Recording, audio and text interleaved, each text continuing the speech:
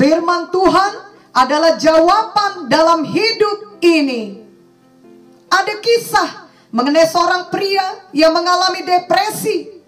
Ia begitu tertekan dan sedih karena merasa hidupnya gagal. Ia tidak menyukai kehidupannya yang sekarang dan merasa semua cita-citanya tidak ada yang kesampaian.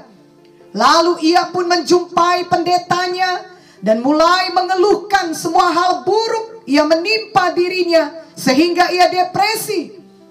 Dengan bijaksana pendeta itu berkata, "Sekarang mari kita ambil sebuah kertas dan cobalah tuliskan hal-hal yang baik yang kau miliki dalam hidupmu." Pria itu berkata, "Aku tidak memiliki satupun hal baik yang bisa kutulis di kertas itu." Maka pendeta itu menjawabnya, "Aku turut berduka cita mendengar kau telah dipecat dari pekerjaanmu." Pria itu menjadi heran dan membalas, "Aku tidak dipecat. Siapa yang telah memberitahukan hal aneh seperti itu kepada Anda?" Pendeta itu tidak menjawab, melainkan mulai menulis poin pertama di kertas tadi yang isinya, "Saya bersyukur punya pekerjaan." Lalu pendeta itu mulai berkata lagi, "Saya turut berduka cita mendengar rumahmu telah habis dilalap api."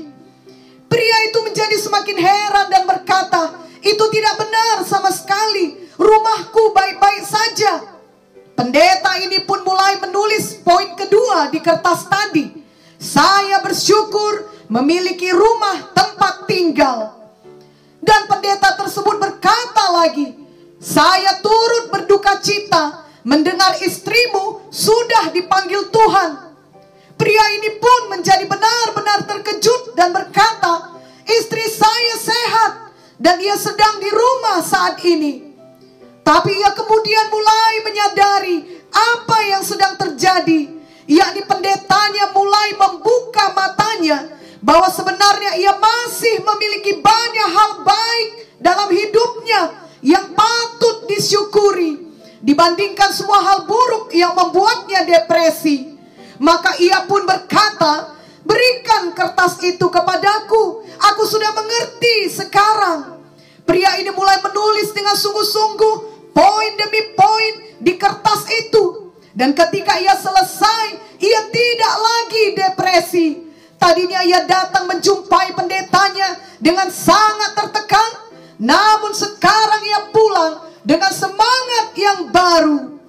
Apakah yang diperbuat pendeta ini? Dengan caranya sendiri, ia mengajak pria tersebut untuk kembali kepada kebenaran firman Tuhan. Firman Tuhan mengajarkan kita untuk selalu bersyukur di dalam segala hal dan untuk selalu mengingat kebaikan Tuhan. 1 Tesalonika 5 ayat 18 berkata, "Mengucap syukurlah dalam segala hal, sebab itulah yang dikehendaki Allah di dalam Kristus Yesus bagi kamu." Dan Mazmur 103 ayat 2 berkata, "Pujilah Tuhan hai jiwaku, dan janganlah lupakan segala kebaikannya."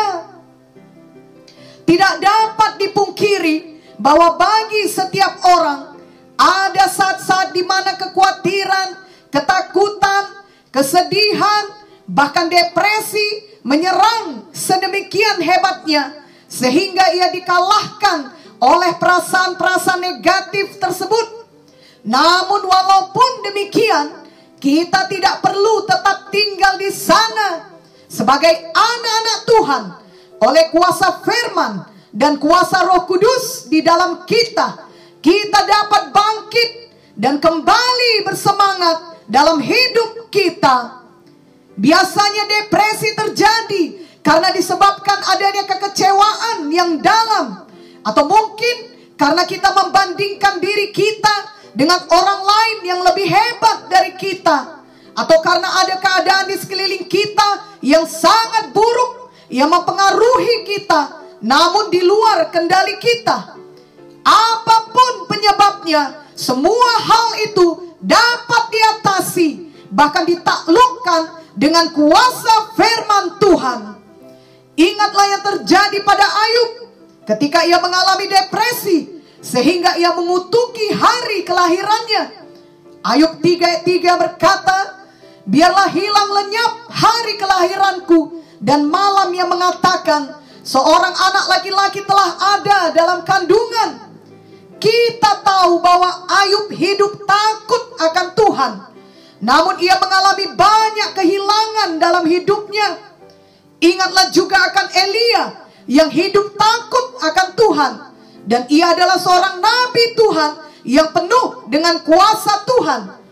Namun ada saat di mana Elia mengalami depresi sampai ia menyerukan doa yang mengasihani diri sendiri, yakni ingin Tuhan mengambil nyawanya. 1 Raja-Raja 19 ayat 4 menuliskan, tetapi ia sendiri masuk ke padang gurun sehari perjalanan jauhnya, lalu duduk di bawah sebuah pohon arar. Kemudian ia ingin mati.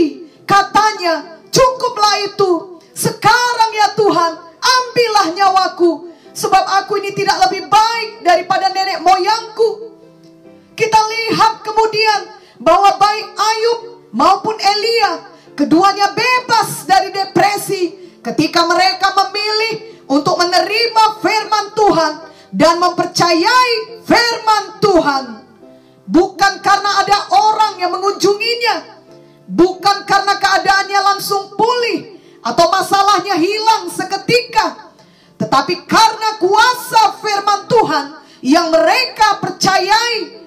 Memang firman Tuhan adalah jawaban dalam hidup ini.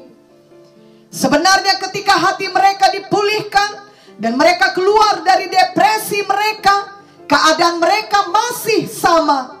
Tubuh Ayub masih sakit dan ia masih mengalami kehilangan besar, yakni kehilangan anak-anaknya dan hartanya.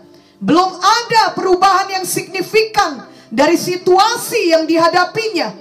Demikian juga Elia masih menghadapi ancaman. Izebel masih hendak membunuh dia. Namun walau situasi yang mereka hadapi masih tetap sama, hati mereka sudah berubah. Depresi yang tadinya menekan mereka sudah meninggalkan mereka. Mereka dapat bangkit dan kembali bersemangat karena mereka sudah menerima firman Tuhan yang menghidupkan mereka, yang berkuasa mengalahkan semua depresi tersebut. Ayub menghabiskan banyak waktu berbicara dengan Tuhan, dan Tuhan berbicara kepadanya. Elia juga berjalan sampai ke Gunung Horeb, dan di sana ia berbicara dengan Tuhan, dan Tuhan berbicara kepadanya. Setelah mereka menerima firman Tuhan, hati mereka dipulihkan, dan mereka menang atas semua kesedihan, ketakutan, dan depresi yang selama ini menguasai hati mereka. Jadi kuncinya adalah mereka mendekatkan diri kepada Tuhan. Mereka memilih untuk mempercayai firman Tuhan. Yakobus 4 ayat 8a berkata, mendekatlah kepada Allah dan Ia akan mendekat kepadamu. Marilah kita juga mempraktekkan hal yang sama dalam hidup kita saat ini. Janganlah menunggu situasi di sekeliling kita berubah, barulah kita merasa kita dapat bebas dari semua depresi dan perasaan negatif lainnya. Marilah kita mendekat kepada Tuhan. Marilah kita memilih untuk mempercayai firman Tuhan seperti teladan Ayub dan Elia. Tuhan pasti sudah menyediakan kemenangan dan jalan keluar bagi Ayub dan Elia, dan juga bagi kita melalui firman-Nya yang tidak berubah. Kiranya setiap hari dalam hidup kita, kita selalu mengisi hati kita dengan firman Tuhan, sehingga kita dapat menang terhadap semua persoalan, perasaan negatif, bahkan depresi yang mau menguasai kita.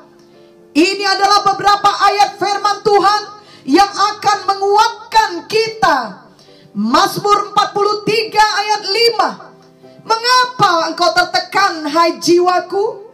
Dan mengapa engkau gelisah di dalam diriku? Berharaplah kepada Allah, sebab aku bersyukur lagi kepadanya, penolongku dan Allahku. Yohanes 14 ayat 27. Damai sejahtera ku tinggalkan bagimu, damai sejahteraku ku berikan kepadamu. Dan apa yang ku berikan tidak seperti yang diberikan oleh dunia kepadamu. Janganlah gelisah dan gentar hatimu. Filipi 4 ayat 13. Segala perkara dapat kutanggung di dalam Dia yang memberi kekuatan kepadaku. Marilah kita percaya sepenuhnya kepada firman Tuhan. Memang firman Tuhan adalah jawaban di dalam hidup ini. Biarlah kuasa firman Tuhan menghidupkan kita, memulihkan kita, menolong kita setiap hari. Lalu setelah kita sudah menang, marilah kita menolong orang lain lagi untuk beroleh kemenangan dan sukacita dari kuasa firman Tuhan, sama seperti yang telah kita alami. Amin.